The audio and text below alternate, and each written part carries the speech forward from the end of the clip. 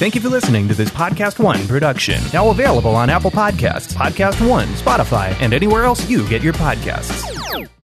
He's covered the big events and talked to the biggest names in sports for more than 3 decades. Breeze, end zone, he hit it! 500 career touchdown passes! From Super Bowls to the World Series, he's been there, he'll be there, and he's here now for CMI, the Chris Myers Interview. Nice to have Dean Blandino. He's the Fox Rules analyst, along with Mike Pereira, with us on CMI here on the Chris Myers Interview on Podcast One. And he was the former vice president of officiating with the NFL before Fox added him. So it's nice to catch up with you, Dean. Let's talk first about what was controversial, not to the degree of what we had with the Rams and Saints 3 years ago in the postseason, but that call at the end of the Packers Buccaneers game. And Troy Aikman making the point that, boy, they've let him play all day, and then they call this at the end. Your thoughts on that pass interference call that allowed the Bucs to keep the football, keep it away from Rodgers, and essentially seal it for Tampa Bay? Yeah, I think, Troy, like a lot of people, felt the same way. And I think that's always the concern when you hear that refrain quite a bit, let them play, right? And when you take that approach, let them play, and you let things go that you would normally call, or you let fouls go, then it becomes harder to call a foul late in the game. And to me, it's a foul. You can see the jersey stretch. It takes a step away from Godwin. He was affected. And had the officials been calling the game more closely throughout and less of that let them play mentality, I don't think there's as much outcry about the call. So the call itself, to me, was there. It was a foul. But like Troy said, and a lot of other people felt, okay, you're going to let them play for 58, 59 minutes and then make that call at the end of the game. It's harder to swallow that call when you have that 58, 59 minute where you're letting a lot of things go. How do they decide, Dean, and maybe this is a question for officiating crew, when they're going to let him play or not? Or does this just kind of happen organically? Sometimes it happens organically. I think this year it was more intentional, not just playoffs. You always see fouls go down in the playoffs, and there's a lot of reasons for that. In theory, you have the better teams, right? There's more at stake. They're going to take less chances. They're going to be more disciplined than perhaps in the regular season. But again, this year, it felt like more of a mandate from the officiating leadership that we're only going to call clear and obvious. And even my time as vice president, Mike Pereira would tell you the same thing. We never wanted our officials to be overly technical. You don't want to call ticky-tack fouls, but you have to be careful about how you message that. You can't just say, well, it has to jump out. It has to be, everybody jump off the screen. And you're only going to call those fouls because there are things that have an effect that may not jump out necessarily to everybody watching. And so I think sometimes it just happens organically. This year it felt a little more intentional. And when you get into the postseason, it's even more evident that they're letting it go. And then when you have to make a big call at the end of the game, like I said, it just becomes that much tougher for everybody to justify. Dean, I think as a fan, even a broadcaster, but somebody watching, I think we all like it that, it's not so technical that you could call a penalty or foul on every play, that, you do let him play. Maybe you don't shout that out to the world. But when it is clear and obvious, you call those. Isn't that kind of better for the game anyway? And the officials, if it's, let the little stuff go, maybe that's a better way to word it. And when it is so obvious, then we enforce it. Yeah, I think that is. And look, it's always the path of least resistance. Is less flags, is less, it's less, the game is interrupted less, the game can flow more, but you can take it, it's just balance, and you can take anything too far. You can call too many fouls and be too technical, or you can be so liberal where you're letting everything go, and then the game starts to get out of control, right? We saw that with the Chiefs and the Bills, where that game started to get chippy at the end of the game, when it really was out of reach for the Bills. So again, it's all about balance. You don't want to be overly technical. I think it is good for the flow of the game, but sometimes if you go too far, then players start to realize, okay, I can get away with more. And then, okay, especially on the offensive and defensive line, if you're letting too much holding go on, then the defensive line gets frustrated. Then the pushing and shoving starts, and that can lead to other things. So you just have to create that good balance between letting the little stuff go, not being overly technical, but calling the fouls that are there. Yeah, I was watching with my son going back to the Green Bay Tampa Bay game, and I kind of said that he was saying, well, what when they're letting him play, and I said, well, a DB, if he knows early that he can get away with a little push here or at the line or whatever, then he's going to keep right. That's a player mentality. They're going to keep pushing it to the envelope, to the edge, and that's when something becomes obvious. Is that physical? Whenever there's video of a guy pulling a jersey, right? It's tough with elbows and arms and all that type of thing. That's kind of an obvious run, right? When you see that, and there's some kind of holding going on or interference. Yeah. You see, there was a play earlier in the game on the Rodgers, the interception, where it felt like there was a grab, there was a jersey pull. You saw the receiver, almost the shoulder pad started to show. That, to me, when you see that and you don't call that, then that DB knows, okay, the bar is a little higher in terms of what they're going to call, so I can get away with more. And that's where you start to give a team an unfair advantage if they're going to do that. And that's coached, and rightfully so. Going in, if this crew is not going to call fouls, if they're going to let more things go, we're going to continue to coach and play to where that line is. And that's just smart football, and that's what you see, in these games. Dean, how would you rate? I don't know if you had a chance. You look at numbers. You're watching all the games. How would you rate this year's officiating in the NFL across the board up to this point? And I'll ask you about the Super Bowl officiating crew too, and what impact that can have with the Bucs and Chiefs. But if you're giving it a grade, an A, a B, a C, I know we're taking into consideration just like the teams, the kind of crazy year or season that we had in 2020. How would you rate it? I think they've done a good job, and I've never seen in my experience officiating from one year to the next. It never gets, so much better or so much worse in 1 year. Usually that takes over a course of several years where you start to see, hopefully, an increase in efficiency and competency. And sometimes you might see a little bit of a downward trend. This year, like you said, this was such an unusual year with no real offseason, no preseason. Preseason, as important as it is to the clubs, it's so important to the officials because that's where they can really, without impacting the standings, they can kind of set the standard and go out and maybe throw flags that you might not throw in the regular season, and you can adjust. And the officiating department can look at that. So overall, I think the officiating has been really good considering all the circumstances. I'd give them a B+, but there's always room for improvement. And you just worry about, okay, if fouls were, for the last 5 or 6 years at 16 and a half per game, and it's down, around 13 per game, that's a pretty big difference. And if that continues, then in the competition committee will continue to look at that and determine, hey, is this good for the game, or are we seeing areas where we need to tighten up? And I don't think you do that in 1 year. I think it's too small a sample size.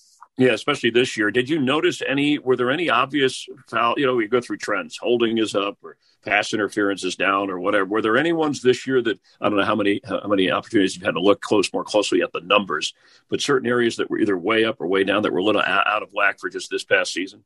Yeah, well, overall numbers, we haven't had fouls were right around 13 per game. We haven't had numbers like that since the 70s. And that's significant.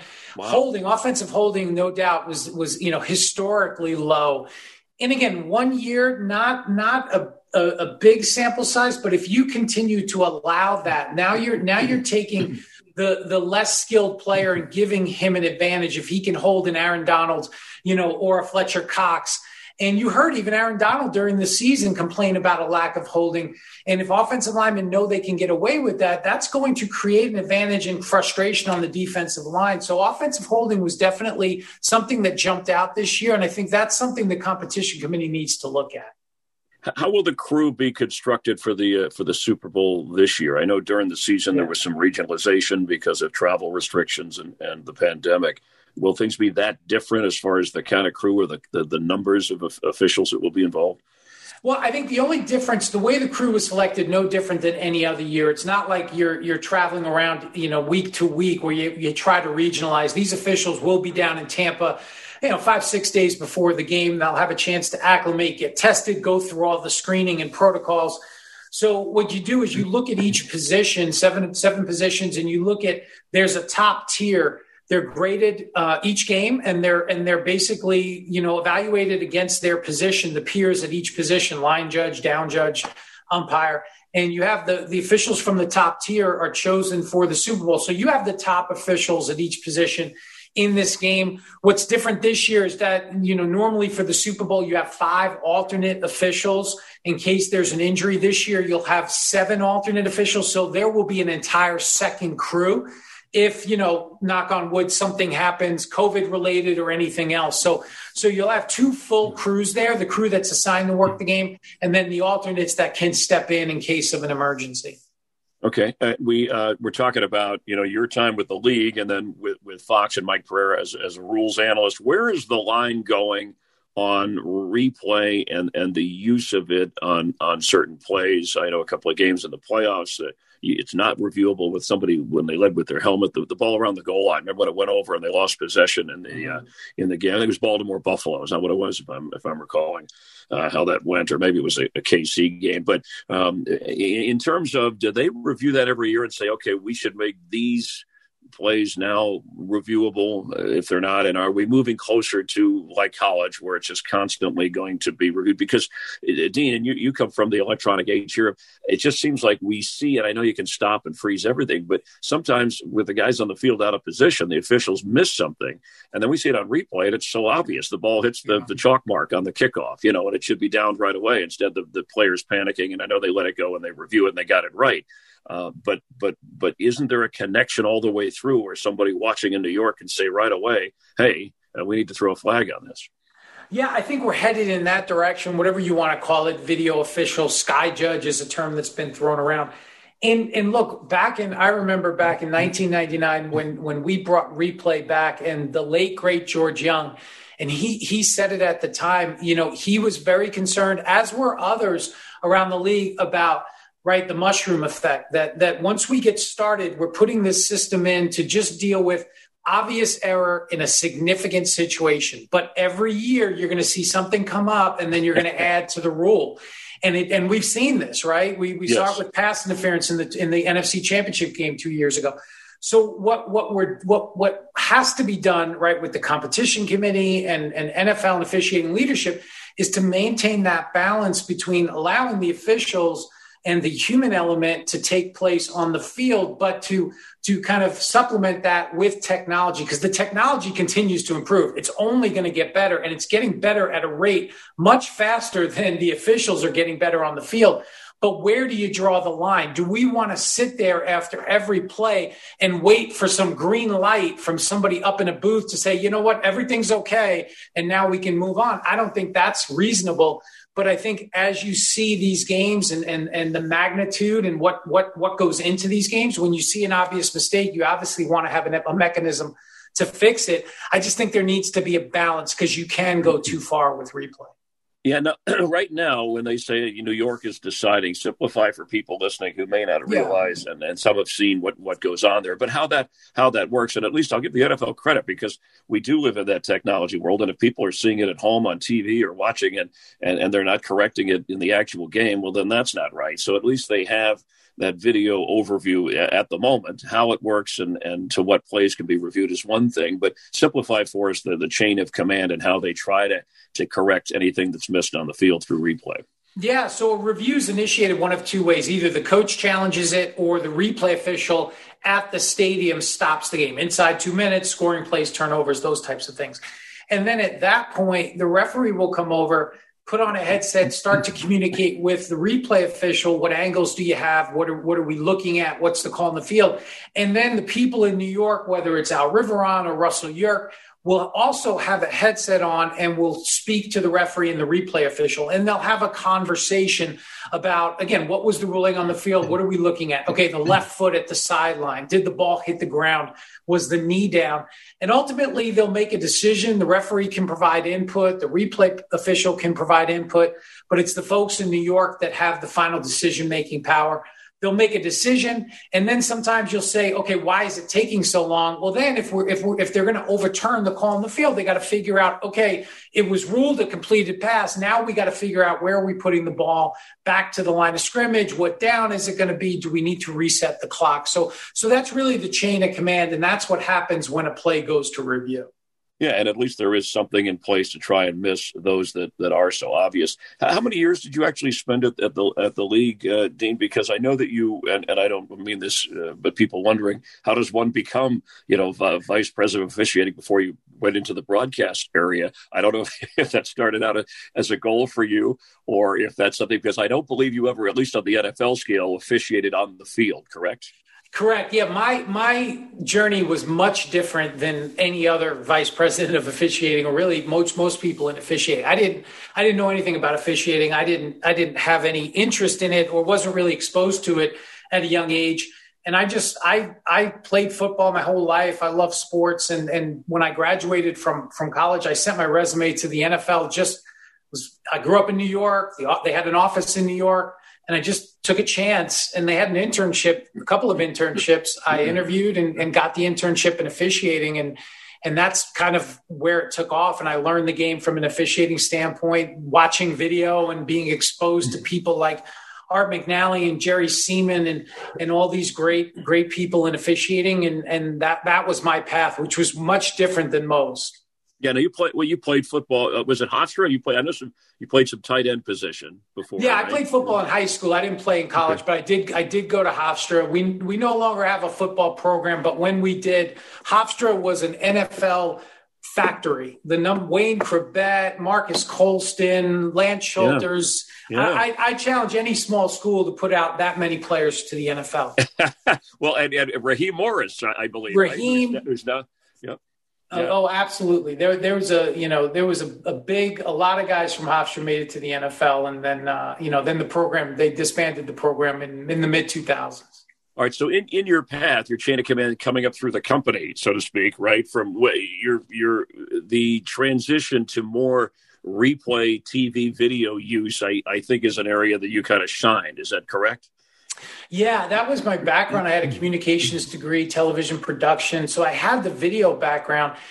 And when I started at the NFL in the mid 90s, it was really, we were moving to digital video, right? In the 80s, it was 16 millimeter, and they were, putting bed sheets on the wall and projectors and those types of things. And so it was really moving to the digital video, the internet, exchanging video like we do today.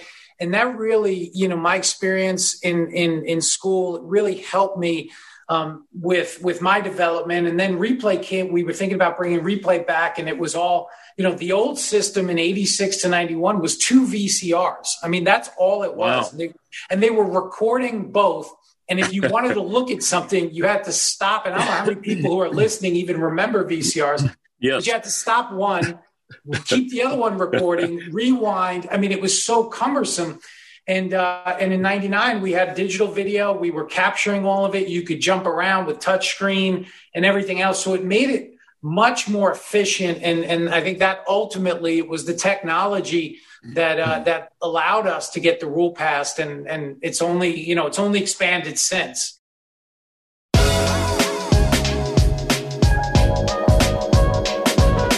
Where does your comedy or stand-up comedy come into this? Because I read that, and then I asked you about it. Yeah, I did it. Mike Pereira told me you did a little bit of that. So was that experimental? Was that through your college years? Or give us a little bit of background. Yeah, it wasn't, again, it was something that just, I had a very good friend of mine who was actually working at the NFL at the time, and she was doing stand-up comedy and acting, and I went to see her a couple of times, and she just said, just from hanging around with me, she's like, you should try it. I think you'd be really good. And I was like, no, the idea of standing up in front of a bunch of strangers is intimidating. And then finally I just said, okay, I'm going to do it. And went to an open mic, had a few adult beverages just to get my courage up, and did it, and really just fell in love with it. It was never a career goal for me. I was at the NFL, and replay had started. And I knew that was probably my career path, but I just loved getting up in front of people and doing that. And it really, I did it for about 10 years off and on. And it really helped me in my career, because if you can get up in front of a group of strangers and entertain them for 5, 10, 15 minutes, you can get up in front of coaches, you can get up in front of players, ownership. It's no longer intimidating. At least that was my experience. So it really helped me, and it helped me in officiating dealing, because when you're the vice president of officiating, when a coach calls on Sunday night or Monday morning, it's not to tell you how great a day, how's your day going. It's usually not a fun conversation. So sometimes having a sense of humor can help that conversation move along in a productive way. Yeah, when you did our seminar stuff before at Fox, we'd come in, we'd have NFL people come in and talk to us as our broadcasters at Fox, and I'm sure the other networks do it, so that we get caught up on the rules, regulations from you. And then you certainly stood out. We're very comfortable in that environment, just like Mike Pereira before you. And then, of course, working with Mike. So how do you and Mike work things now at Fox? And I know you guys do colleges as well. What's you have a rotation? Is there you guys flip a coin? How does that work? Yeah, I've been working with Mike for a long time. I've known Mike since, again, the mid-'90s when he started at the NFL as a supervisor of officials, worked for him when he was vice president. So with the colleges, we kind of just split the day, especially now. Mike normally in a non-COVID world would be traveling with Troy and Joe and that crew. But this year, not traveling. So we would split the Saturday, the college day. He would work the early games and I'd work the late games, or vice versa. And then with the NFL games, we really were just assigned to a production crew. He would work with Rich Russo and Richie Zients, and I'd work with the Pete Macheska crew and Mark Tettleman. And so we just kind of divided it that way. And we have a really good working relationship, and it's fun to be in the studio with him, because as much as I love him, I like to give him a hard time in the studio. With him, he's wearing his Uggs because his feet get too cold in the studio. So that's it's always fun to give him a little bit of a hard time. Yeah, we always see his vest suit outfits, which people tease him about on camera. We don't see the other things. And you're good. I was going to say, this is some of your comedic heckling, because when you're on, whether it's somebody like Pereira or you're on with Bruce Murray, Brady Quinn on Sirius NFL Radio, you love to kind of verbal jabs, or you can at least hang with them if they throw something. Oh, yeah. That's my dream. A lot of people say, is this your dream job? And I'm like, this is close to my dream job. But my dream job is, I go back, my parents, my dad, they were big Dean Martin fans. That's why they named me Dean. And, I don't know if you remember the Dean Martin roasts, and yes. You could go, that's my dream, to host a roast show like that, like Dean Martin, and have people. And I know you've done it at the Fox seminar. So if we can get together and do a roast show, I'm in. All right, good. We will put that together, and we'll get the executives, maybe. We always pick on the big shots too, like the Terry Bradshaws and the Troy Aikmans to tease. But I love, by the way, love those roasts. I still go back on YouTube and find, because the people that gathered for those, and I know there's a generation here, but not just Dean Martin, but whether it was Bob, you had a mix too of a Ronald Reagan or a Johnny Carson. It was A-list in a lot of areas. Sports. Muhammad Ali. You'd have the actors, the politicians. Right. It's unbelievable. And if you go on YouTube and just watch those, the Dean Martin roast, they're hilarious.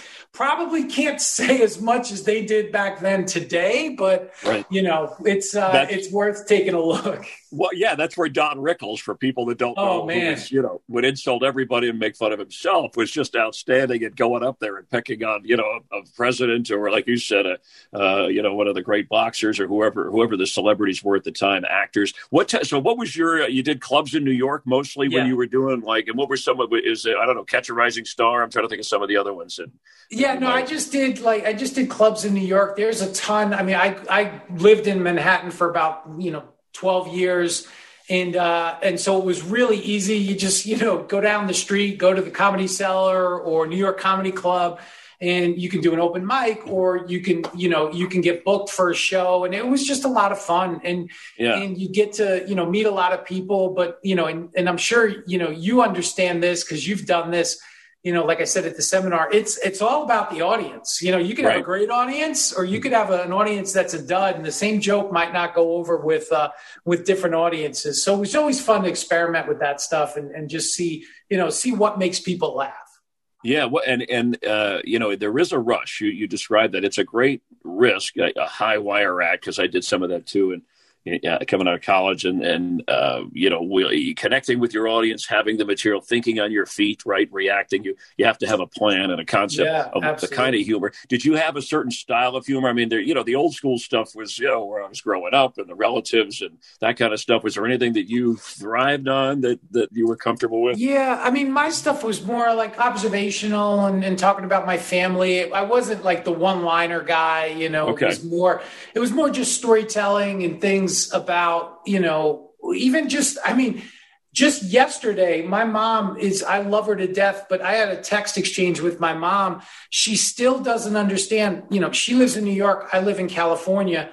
She thinks because the game starts here at 3:05 and 6:05 in New York that I'll know the score before her.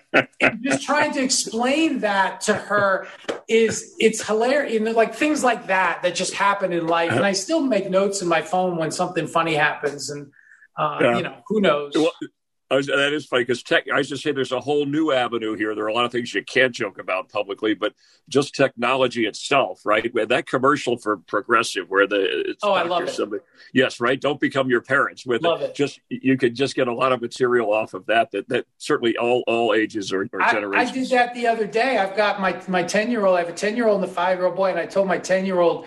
I told him to stop snacking before dinner because he was going to ruin his appetite. And I was like, it's complete. The transition is complete. I am now my father. So that's right. At the thermostat, anything with the thermostat, or, if you eat something, don't go swimming for 20 minutes, whatever. I remember keeping my, when we were growing up and I keep the door open. He'd be like, are we going to heat the whole neighborhood? What are we doing? I used to have my dad run around turning lights off saying, what do I work for the electric company? Exactly. Let's go. I was like, well, is this really costing us that much? Are we really, hurting the ecology of our country? Anyway, very, very funny. Who are some, you mentioned Dean Martin, which I did not know that, all the things about you, because my idols were like Johnny Carson and, some of the guys we talked about, but who were a couple of comics that you either really enjoyed as a kid or still make you laugh today? Because there's a current, run of guys that are hysterical. Yeah, I mean, the Johnny Carson, you just go back and watch the Johnny Carson. He's amazing. He was amazing. Dean Martin. But for me, like when growing up, the guy that I idolized, and again, his comedy, I don't know how I think it's still relevant. I'm just not sure how much he can do, is Eddie Murphy. I love listening to Eddie Murphy, Richard Pryor, George Carlin. Those were the guys I grew up listening to, and just amazing, just so talented. And that's kind of to just sit there. I could still go back and watch whether it was Delirious or Raw and just laugh. And there's a lot of good comics today. I know, one, Tom Segura is really good. I saw him, a year and a half ago out in LA. There's so many talented people on Netflix. They have the specials but Eddie Murphy was definitely one that I idolized growing up. Oh, that's interesting that came out. I did want to go back to the rush of it all. Did you have, especially in nightclubs late at night and people, any hecklers that kind of? Yeah, I learned the hard way. I had been doing it for a while and I had never been heckled. And so I didn't have any anti-heckling material prepared. I just was unprepared. And the first time I got heckled, I froze. I didn't know what to say. And this guy crushed me.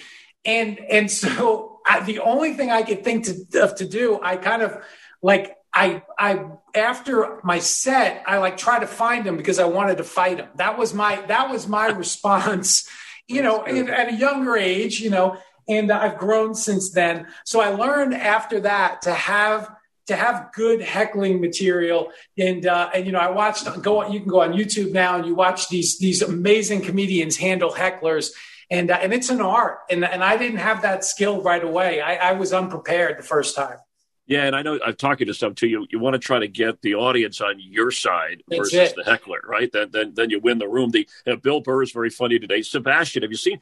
Sebastian does great comedy. Oh yeah, and he kind of does a little bit of the observational humor and relates it to his being Italian and his wife and their culture and the food and and even getting in an Uber car today and and how we operate. He's very funny. So yeah, that's my background as well. My mom was born in Italy. My dad was Italian. So, that a very, very similar background to Sebastian.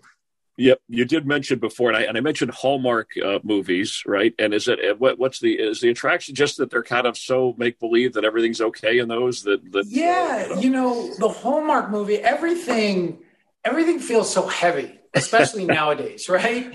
Right. And Hallmark movies, and I've really enjoyed them for a long time. It's just like an escape. Even when there's a problem, it's not that big a deal. Like they always overcome it at the end, and the two people always find their way back together, or they connect, or whatever it may be.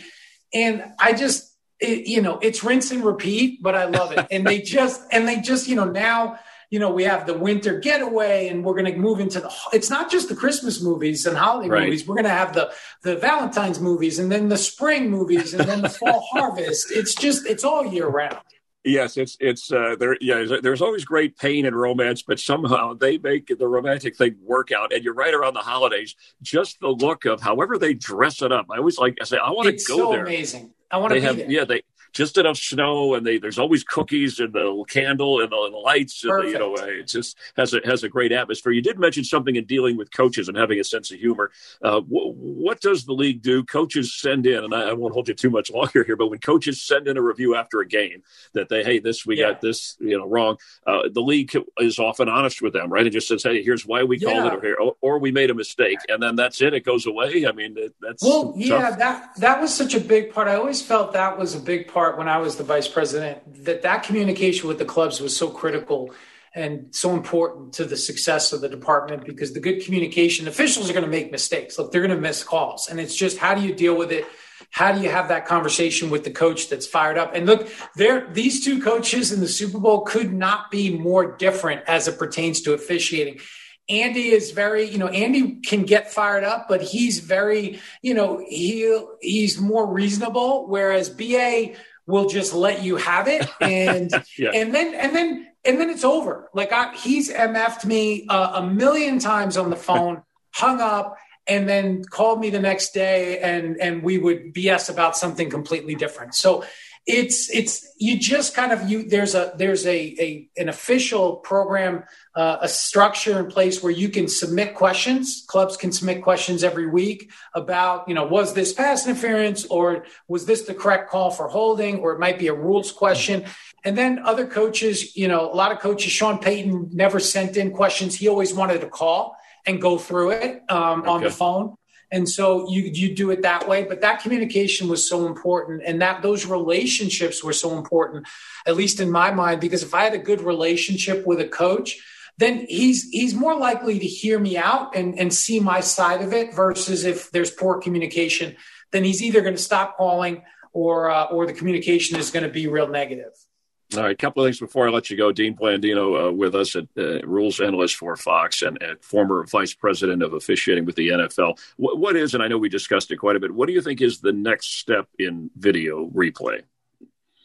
Yeah, I think we're going to see some version of a video official, Sky Judge, where it's a person in the booth that can act as another game official and can radio down. They have wireless communication, and so can radio down to the referee and say, hey, there's a face mask, throw the flag, or like the touchback play in the Green Bay in the NFC game, where right away you just say, hey, the ball hit the goal line, it's a touchback, and you don't have to go through the coach challenging it. So I think that's going to happen. I know the league did want to experiment with that in the preseason, but unfortunately we didn't have a preseason. So I would imagine there might be some experimentation with that going forward, and maybe an implementation in the near future. All right. And then the one rule that you would change or alter going forward if you were in charge. I think the game is in a pretty good place. I was never a fan of changing a bunch of rules every year, because then everybody has to readjust, players, coaches, officials, and there's a learning curve when you do that. So I think the game is in a good place. I think for me, it's more of just the competition committee looking at the standard, especially as it pertains to offensive holding and the downfield game, with pass interference, and just making sure it's a consistent standard and what is and what isn't a foul, and making sure the officiating department has good direction, because if they've got good direction, they're gonna communicate to the on-field officials. So there isn't really a rule that jumps out. I just think overall you're just looking for that consistency across the board. Yeah, with player safety, any other rules you might repeal or simplify or take off, because it does get a little bogged down. And I agree with you. For the officials, the players, the fans, you have to have rules, but the more complicated they are, and some of them are just complicated naturally, you can't change that. But are there some we could do away with or lighten up?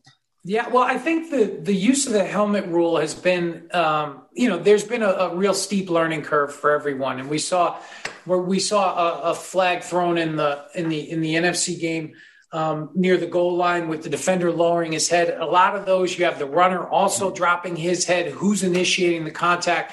We saw the play from the divisional game with Cleveland and Kansas City that wasn't called at the goal line. So I think that's one where the officials in real time it's still a challenge for them. And anything that the league, I know they've really worked hard on with video examples and trying to teach the players not to lower your head. Sometimes I think it's inevitable, that head-to-head contact in this sport is going to happen. And I don't think you can legislate it completely out of the game.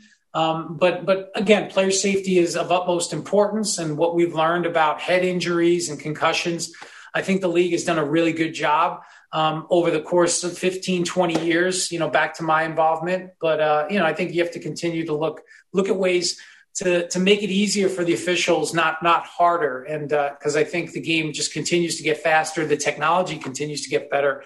And the officials have to try to keep pace with that. Yep, and the players so much more talented and just faster, stronger in that sense. All right, hey, and final question: you ever make Roger Goodell laugh, whether it was intentional or not? When you were... I'm sure. Yeah, I don't know if any that jump out. Roger, here's the thing that I wish people could see the behind the scenes Roger. The guy that you'd be at the bar and have a beer with. I wish that we'd see more of that, Roger. And again, I know you're the commissioner of this, the most successful sports organization in at least on this continent. But he's got a sense of humor.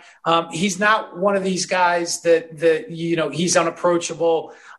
He's definitely, he doesn't mince words, and he's going to tell you how he feels. But I'm sure I've made him laugh at some point. I'm sure I've made him say, have other emotions as well along the way. Yeah, no, and you're right. For a powerful guy, with the moments we've been around him, and he really is. And it really bothers me when people judge in the position and they boo and they don't know the guy. Sure. And he's in a tough spot. But he's a very likable guy, a regular kind of down to earth guy who's obviously done a good job and I think still does under some really challenging circumstances. What the NFL was able to do this year, and the officials and the players and everybody, despite criticism and from all different angles, I mean, they were able to pull it off and onto the Super Bowl. Well, hey, this was fun, and again, I'd love to have you back to talk more comedy, especially. And we will listen for you and watch for you when Fox is on. And, of course, I'll see you around. But thanks for coming on, Dean. It was really fun.